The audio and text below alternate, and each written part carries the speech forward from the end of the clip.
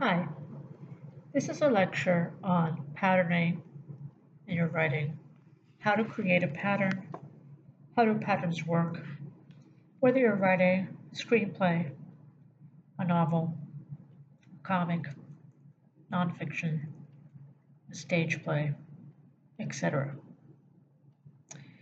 Patterns are important to all kinds of forms of writing. I'm just going to walk through this because as you read screenplays and look at films, pattern is an essential component and way of thinking about structure and crafting of an idea. Pattern is the artful and intentional repetition and an important function in creative writing. First, a pattern is a system of road signs or signals for your readers and audiences, designed to move them through your piece smoothly while guiding their attention to the most important parts of the work. Pattern is also one of the ways writers make meaning. So, for example, when, let's say, a minister or preacher or an essayist may tell you what the meaning is, creative writers create meaning. Pattern makes any piece of art more complex, layered, and interesting. Pattern is partly why art is different from life. Real life rambles. Pattern contains a piece, helps give it a shape and a design, like creating a pattern for a suit and then making the suit. So even work that is intentionally meandering or drifting in its structure has a pattern.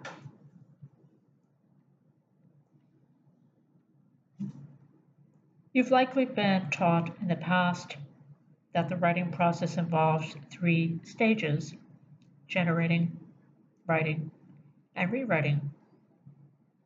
You brainstorm ideas, you write them out, you revise. Writing is a bit messier than that, and sometimes those 3 stages actually intersect. You can be generating and writing at the same time. You can be writing and revising at the same time. You can be revising and then generating something else. They are less strict categories than one may previously think. One of the ways you can enjoy the writing process more is to keep an eye on pattern as you work.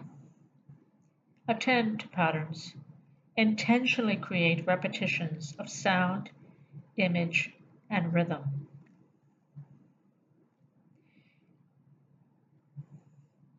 Usually, as they create a piece of writing, writers enhance the patterns organically that are showing up, focusing on various potentials for repeating sound, image, and rhythm. Working with pattern may not come easily to you, especially at first, but try to be patient with yourself. There's also, I think, unconscious bias against or preconceptions about repetition.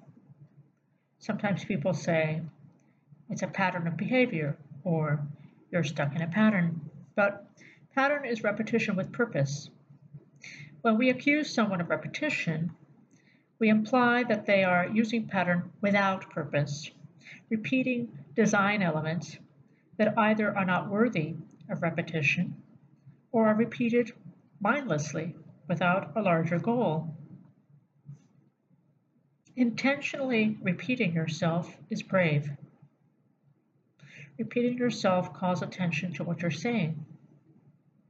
It takes confidence to believe that your sounds, images, gestures, and ideas are worth repeating, deserving to be underscored.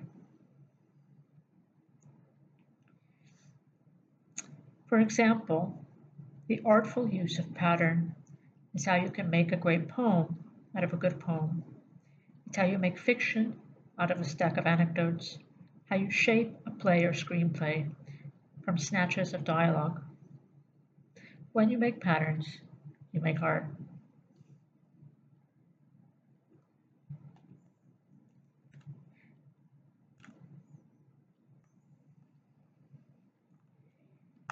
So perhaps the first pattern we encounter early on in life is the one of rhyming.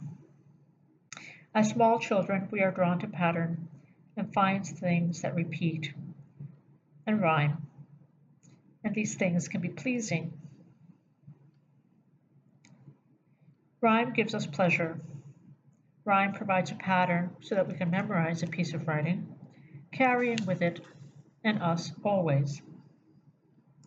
But rhyming for the sake of rhyming can be annoying. The verse can seem clunky, forced, amateur, because because there's no purpose behind it.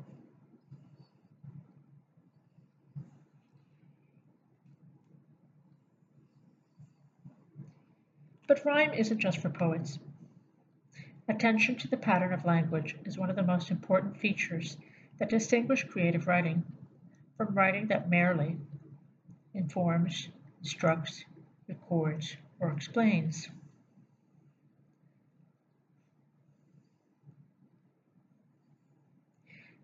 Sound repetition can underline or highlight or even evoke specific moods and feelings in readers and audiences. Yes, audiences in screenplays do respond to sound. The sound is not only what's on the soundtrack or how sound is used in a score, but also how dialogue is sound and how things are repeated and could even rhyme. Pattern isn't random. Writers often use echoes, sounds, or images instead of direct rhymes that are repeated throughout a piece. A figure looking in the water, a figure looks in the water again, and so on. In Richard Linklater's Before trilogy, the two characters that are walking and talking, at the center of the story, a certain pattern is created in the places and even framing gestures, who's on the right side of the frame, who's on the left side of the frame, on any given act of composition. And as viewers, we start to recognize the patterns. Why, for example, may one character always be on the right side of the frame? Why might another be always on the left? Who is looking which direction? How are they regarding each other? How do they regard the world around them? And does this repeat? And with each repetition, is there a variation? And what are we learning about the characters or figures in the story?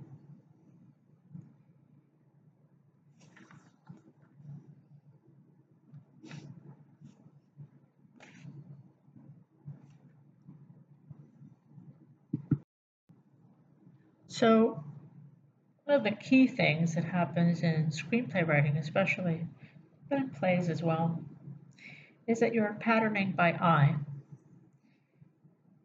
Writers also create patterns out of objects or images to make a piece of writing more meaningful and cohesive. This is called a unified pattern of imagery.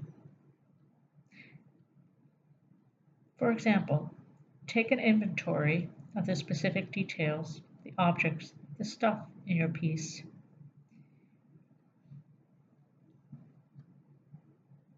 Many beginning writers need more stuff in their stories, poems, plays, and films. They refer to general worlds, but they don't populate those worlds with the details of real life, thereby missing an opportunity not just to be energetic, but to create a complex, interesting, layered pattern of imagery. Don't just stick in random stuff. Choose objects that go with or work against the stuff in your piece, making interesting visual patterns. Some paper, an idea, blank walls. What's the pattern? Vague emptiness? A cigarette, a broken baby stroller with a baby in it, a half-empty, warm beer can. Now that's interesting. Those things make a pattern that affects the viewer. There's a pattern of danger, neglect. The images make a pattern all on their own. That pattern starts to tell a story. So one way to think about this is to really work with photography. Films, of course, before films there was photography.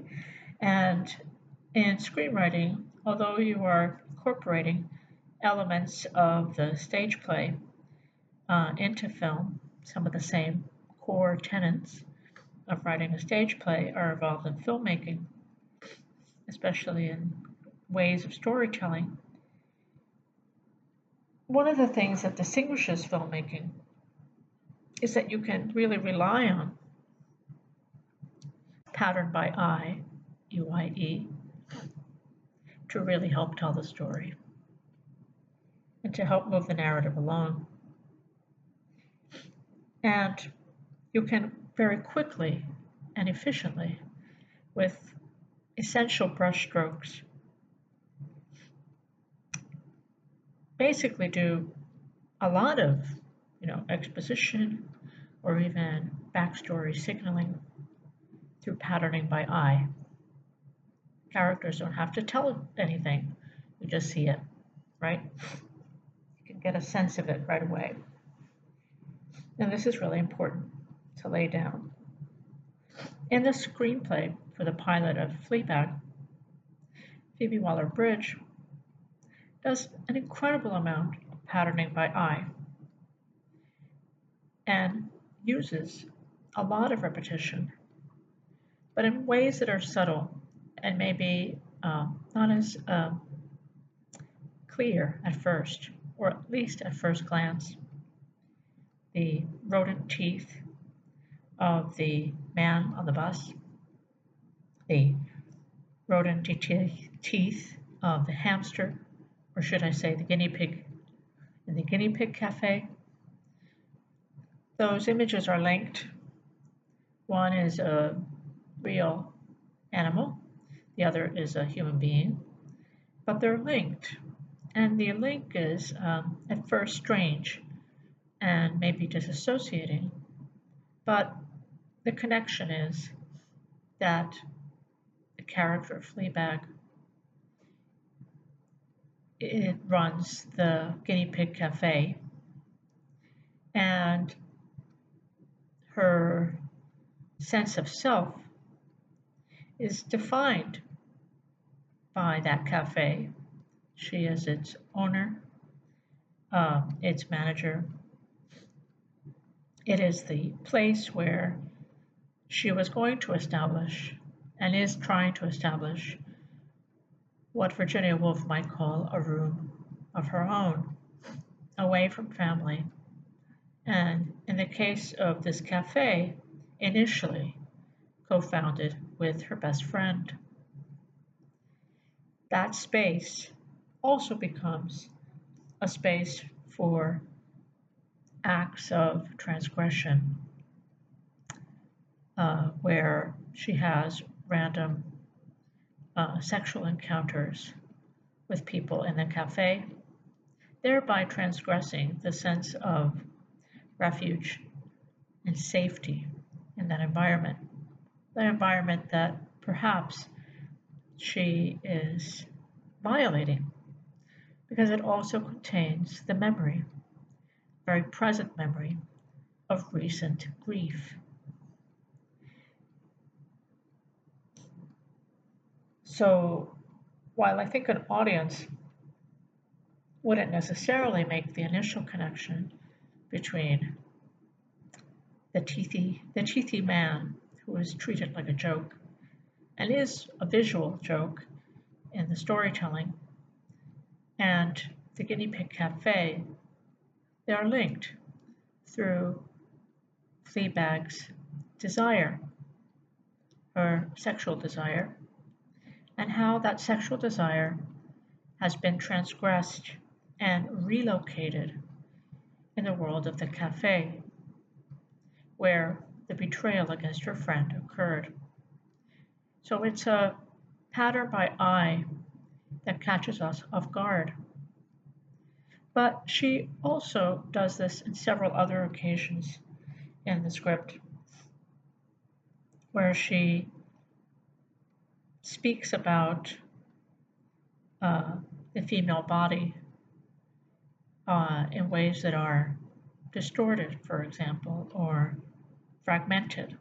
The fragmented torso sculpture that the godmother has in her study, which Fleabag then steals, is a metaphor, a visual metaphor for the fragmentation that Fleabag herself feels.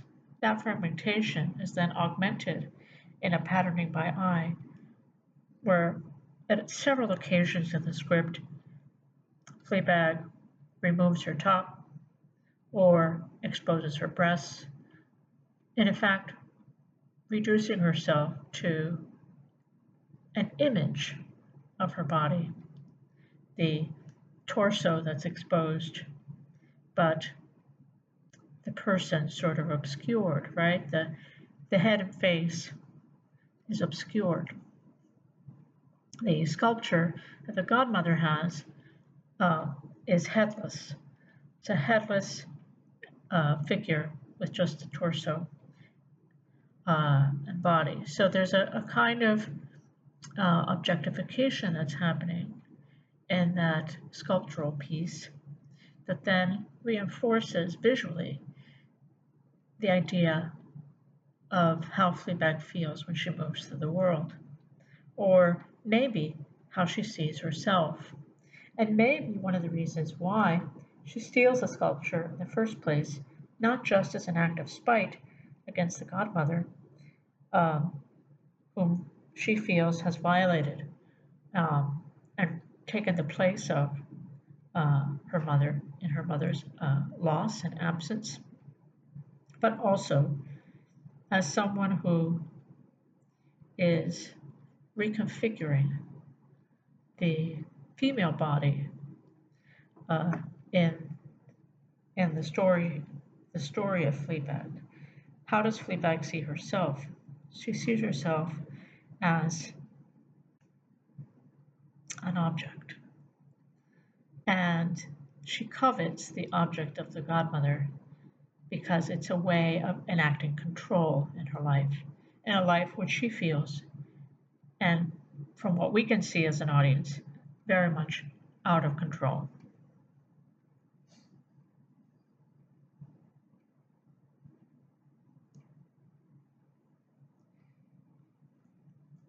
The pattern of objects tells a lot about the deeper layers of a story.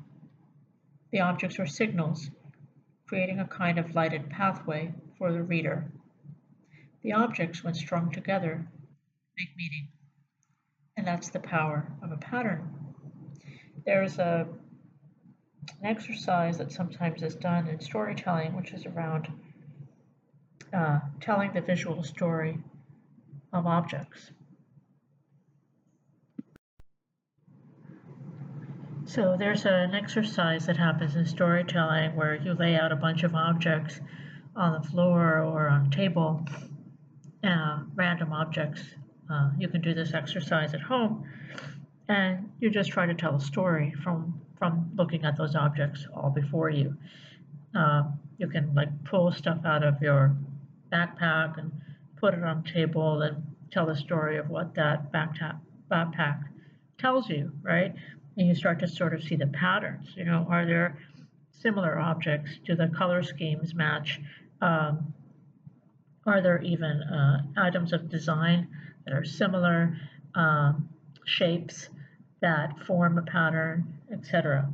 So this is, and that exercise is called you know, uh, the the art of the art of making meaning out of visual objects. And it's a very useful exercise, a really simple one, but actually for storytelling, especially narratively, it's really helpful because you can also liberate yourself from trying to look for cause and effect through plot, and you can look through cause and effect by other means, through associations visually, with an understanding that those visual associations will render a kind of meaning for the viewer. So when you look at inanimate objects, you can notice if they create a visual pattern, and do you hear echoes? So thinking of them sonically uh, through sight, which is a little bit of mixing of metaphors, but there are kind of visual echoes, right? That's sort of what you're looking for. When pulled out and strung together, what do the objects tell? What do they spell out? So in some stories, a series of objects, for example, might spell out images of decay or loss or fear. In another story, they may spell out something else depending on what you put forward. Um, and one thing you can do as a writer is then, of course, let those objects reappear throughout your story, even if they're just in the background. Uh, and our audience, even subconsciously, will start to track them uh, and start to understand things about what you're building, maybe without you actually having to tell them anything. Uh, a meaningful pattern of objects is key to a successful piece of writing.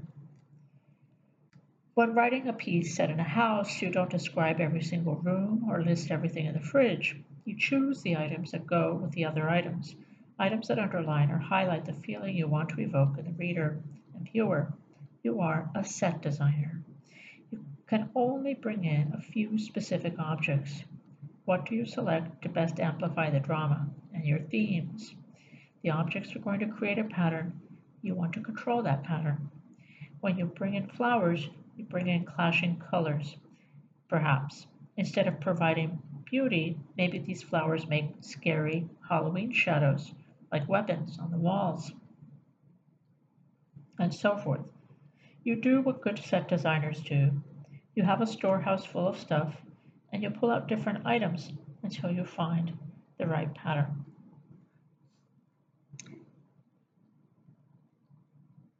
One of the most intriguing patterns to work with is that of movement, human, physical movement, or gestures throughout your piece. In Richard Linklater's Before trilogy, of course, it's a very dialogue heavy script. It's driven by the conversation and connections that the characters are making with one another, but it's actually full of tiny, subtle physical gestures that are embodied by the performers. And these physical gestures actually tell us a lot um, and create patterns of movement that we are clued into as viewers.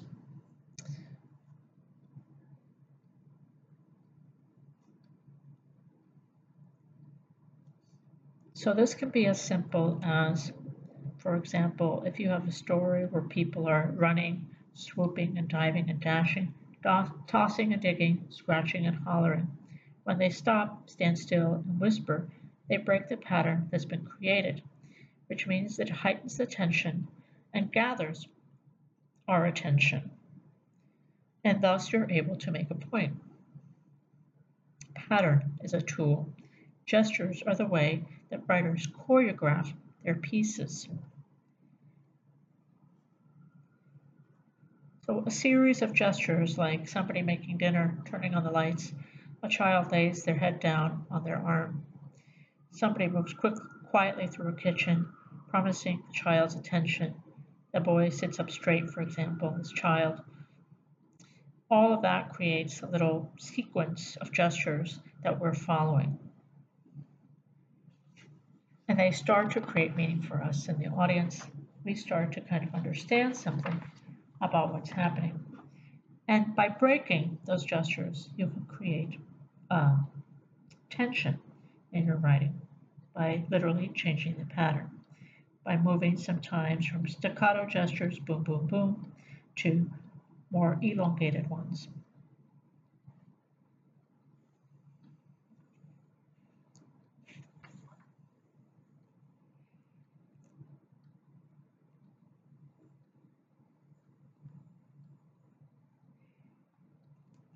So there are musicians, for example, that can write a song that repeats simple everyday words, but they also employ instruments to create other intersecting and overlapping patterns.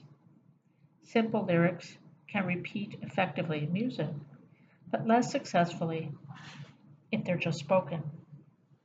Often, song lyrics have to be sharp, hard, clear, simple, and straightforward in order to show up against all the other patterns in music. On the page, on their own, the words lack energy. What makes a beautiful wild paisley in the ear is a thin gray line on the page. Writers are not supported by a three-piece band and have to write everything: the percussion, the melody, the lyrics, the bass line, and so forth. Words need higher volume and lower volume, intricacy, subtle sounds, rhythms, and visuals. So one way to think about it as you write is to think about how you're sometimes just writing the vocal line musically, but then when you keep writing, you think of yourself as being in the studio, mixing, laying down new tracks, focusing each time on certain elements, the bass line, the percussion, and that's very much what it's like to work with pattern. You are a mixmaster. You're looking for echoes. And if you have something you like in your piece, you repeat it for effect, um, and of course to guide the tension, to create energy, intensity, and to discover insight into your own work. Originality does not lie in your subject matter. Basically, all stories have already been told. So why do we keep reading? Why do we keep watching? Because it's how it's said, which is another way of saying of what your skill is in patterning. The how is about how it's put together. So, for example, there are many different kinds of dresses. Um, the pattern underneath is what changes, but the essential shapes tend to remain the same, unless you really do something super radical.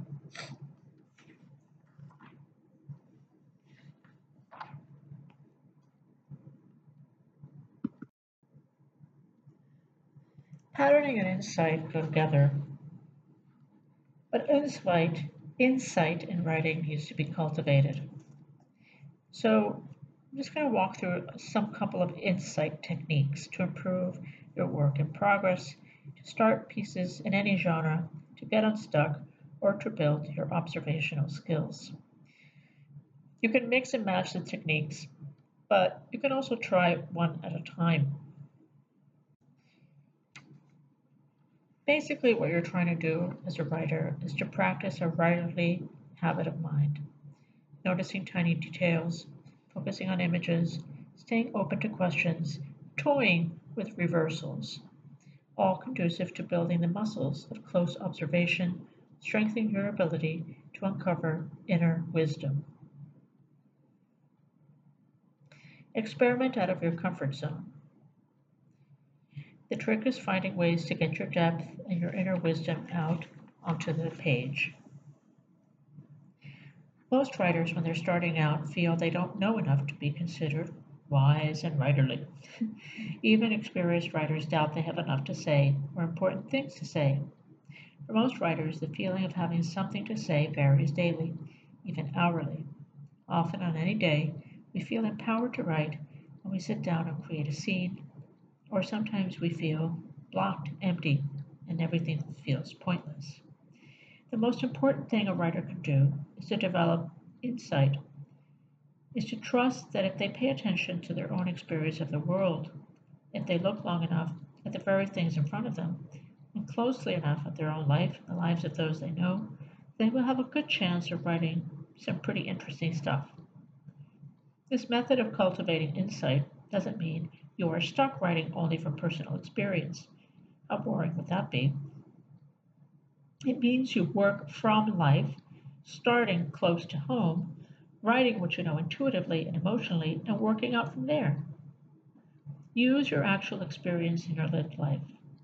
If you write about firefighters, for example, based on watching shows about firefighters, the reader will probably be able to tell that this is not your firsthand experience. Unless you work from your experience or very detailed, in depth research, which requires you to actually talk to firefighters, chances are the work will be thin, cliched, false, or all three. But what I will say about this is that maybe you've experienced a fire or you've read about fires. There are many different ways of doing research. You don't have to always go out and interview people. Um, there's a famous example, of course, in the world of literature, one of many. Um, the novel The Red Badge of Courage, written by Stephen Crane, is considered a definitive novel about war, and yet Stephen Crane was never on a battlefield. But Crane was able to immerse himself into an empathetic emotional experience, and using all of his sensorial gifts um, and gifts for insight, he was able to create a very convincing story world, so convincing that uh, veterans of war were exceptionally moved by his novel. So I'll mention that because I think that sometimes writing from lived experience feels like you actually have to live everything that you write. And that's hardly true because people write about all sorts of things, that they've never actually experienced. But maybe you find an analogous experience. So maybe you haven't climbed a mountain, but maybe you've climbed a tree, right? So you have certain muscle skills or muscle memory that you can uh, relate to the notion of climbing a mountain. And then you just do a bunch of research to make sure that you're describing things correctly and so forth.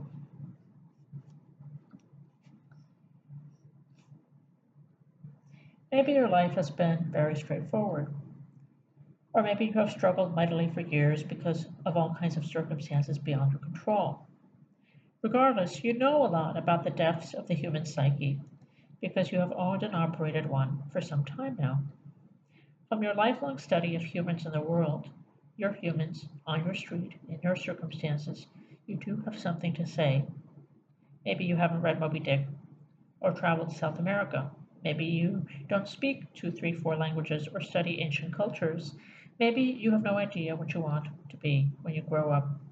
You don't need to know more than you know right now in order to get started on being insightful as a writer. The great writers of the world have simply focused very tightly on the insights they can glean from what is right before them.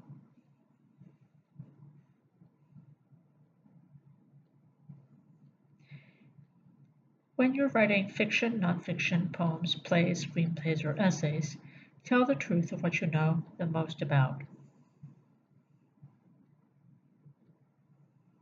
Tell as close and finally as you possibly can everything about the behind the scenes subcultures you know.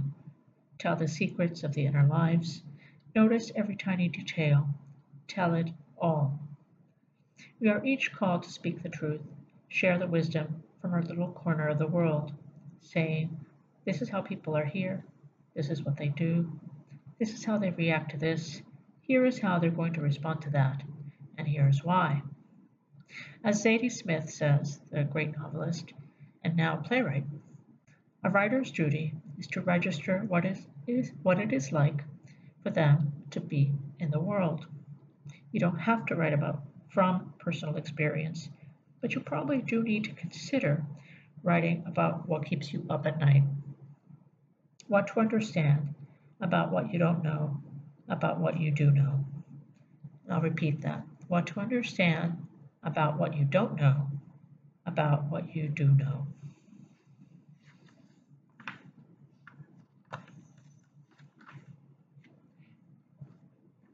Creative writing is all about providing readers with a sensory experience. When working on insight, go back to the core strategy that informs most creative writing. Create images that work like moving pictures, little movies, in the reader's mind. Creative writing works through the five senses. We don't write in order to hit the reader over the head with a deep meaning. In fact, in this particular art form, we actually avoid writing about ideas, although our characters may have ideas and they can be very articulate about them. In creative writing, wisdom is lodged inside images, layered between experiences. It's seen and felt and touched. The most powerful way to cue the sensory world in your reader is to provide moving images, images that will play out in the reader's mind and evoke insight.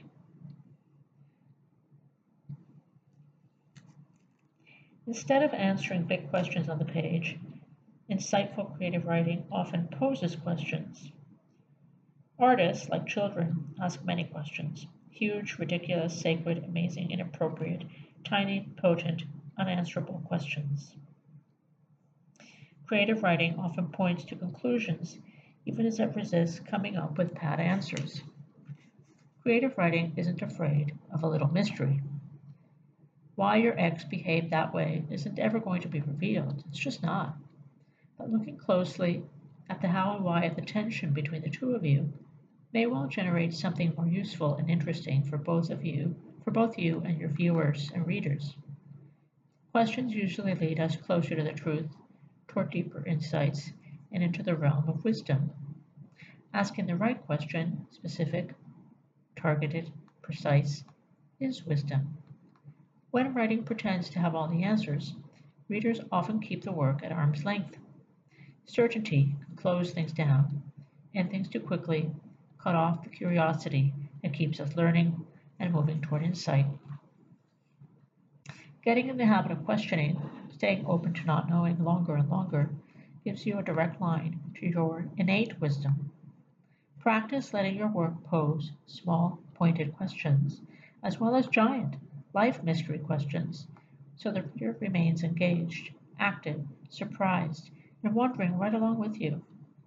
The secret here is to make sure your questions take place from within images, in scenes, in places, at real points in time.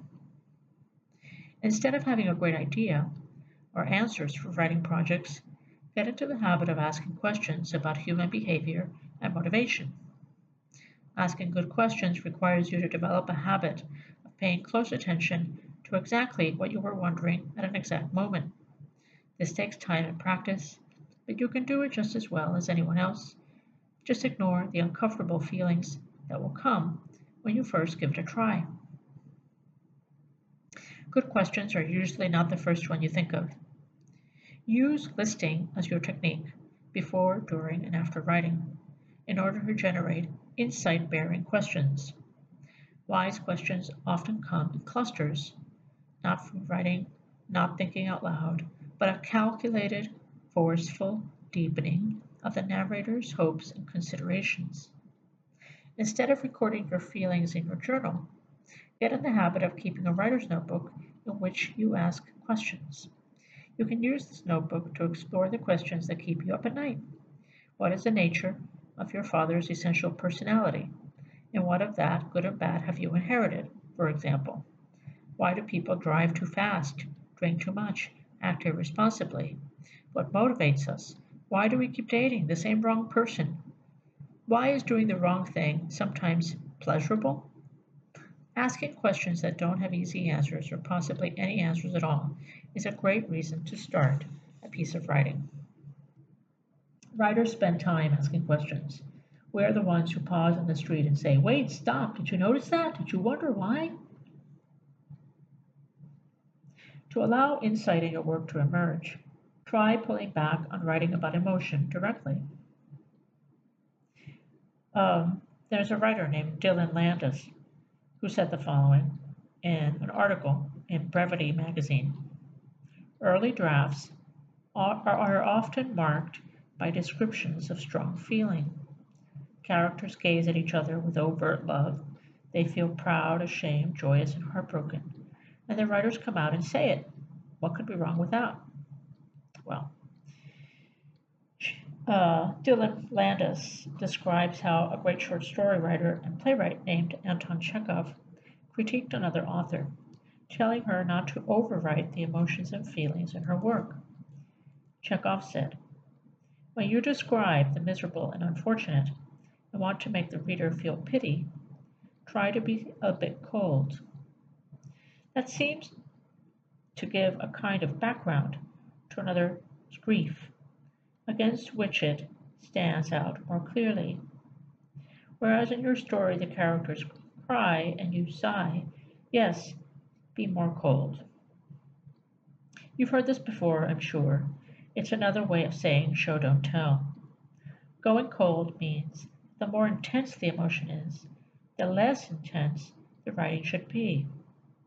Going cold means that at moments of high emotional intensity, the author actually pulls back on the writing itself so that the reader has more room to feel. Landis explains in their essay. There's a writer named Tony Early that offers his writing students a numerical scale that illustrates the be more cold principle. He actually draws it on a blackboard. 2 vertical lines, each scored with markings from 1 to 10. One scale represents the character's expression of emotion, and the other the reader's depth of feeling. The total of the 2 scales must equal not 20, but 10. This means only one person gets to do all the emoting, the character or the reader. The writer can't have it both ways. So think about one side of the page, an intensity of emotion felt by characters from 1 to 10, and then an amount of emotion described by the author from 1 to 10. So, if you're writing about your adoration of potato chips, for example, and how fantastic your life is because of this incredible invention, your language can go over the top and be filled with heat and energy.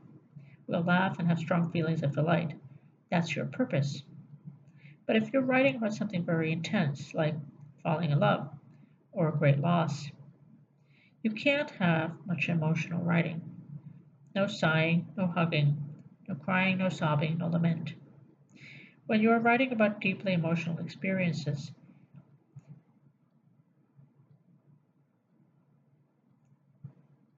you want to hew closely to what it was like to live the moment, how it looked from the outside. You write about how the streets looked on your way to the wake. That afternoon, the broken mailboxes, little kids on scooters in front of her house, how one had no shirt on and another was poking a stick in the ground. You write about a mourner's wrinkled shirt at the service. You write about your fingernails, or how the cheese on the casseroles had dried into a crust and seemed impenetrable. No tears, nothing predictable, nothing overtly emotional. When you go cold, you can trust your reader to get it, to get the power of all the emotion. At the funeral, we aren't only thinking, gosh, I'm so very, very sad. We're actually noticing the details of the day, and strange little things capture our attention and stick with us. Going cold actually gives a better window into what a character actually experienced, and those experiences are what provoke emotion in your reader and viewer. Let your reader have the emotions, not the pages. Some signs that indicate that you might be overwriting the emotion going hot, that is, and not trusting your reader to feel their feelings as they read the work. Or, if you write about people sighing, crying, frowning, shrugging, if you use abstractions like of heated, florid language, words like devastated, sobbed, confused, upset, abandoned, inflamed, ravished, exhausted, pulsating, or emotional language like crying, weeping, sighing, pissed, try going cold. Use simple words. Describe the place where this is happening. Write down exactly what the doctor said or how he looked and what he wore. Compare your two efforts. Which one is stronger? If you are using cliches to describe heavy emotion, you're probably ready to try going cold. Writing that lacks insight is usually flat and predictable writing. A simple strategy for adding a shot of insight to your writing is to be purposely and boldly counterintuitive. Reverse yourself. Take what you wrote and say the opposite. Let's say your poem opened one way, if you were writing a poem. I struggle to say how I feel each morning when you awake next to me. Okay, use the reversal technique. I don't struggle to say what I didn't feel last night when I slept away from myself. Already, that simple reversal makes the writing fresher and more surprising, more unexpected, and maybe, perhaps, a little more wise. The reverse opens up possibilities, and in possibility, there is almost always an arrow pointing toward insight. After you've experimented with reversing your field, try making your canvas enormous and epic. Go big, super big. Ground your work in the great continuum of history and see what you find. Maybe you need to exaggerate your own position or change your stance. Going big means that you can pull the camera lens back, way back in space and in time, and you consider the decades and centuries of history that are behind your piece of writing. You consider the location of your piece, and you see the big picture that frames the events you're looking at. This is called situating something in context. No matter how small, how sleepy, how regular the place you're writing about may seem, and events there take place against a backdrop that is historical, political, and cultural. Setting, for example, a story in the context of where you live is a powerful and necessary task, but don't think that where you live doesn't have historical significance. Every place has a past, and that past, when rendered with detail and insight and passion, is potentially fascinating. Don't be intimidated by what you don't know. Few people take the time to look into their own history or the history of the place where they now live. To bring insight into your work, go epic. Consider how your story interacts with the history of the people and the place where you are situated. Surprise yourself.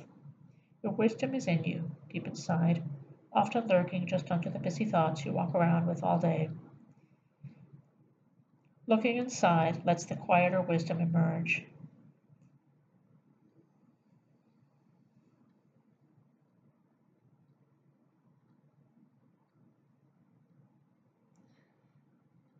And we're almost at an hour, so I'll stop there. Just some thoughts on patterning, insight, reversals, keeping yourself supple as a writer. Thanks for listening.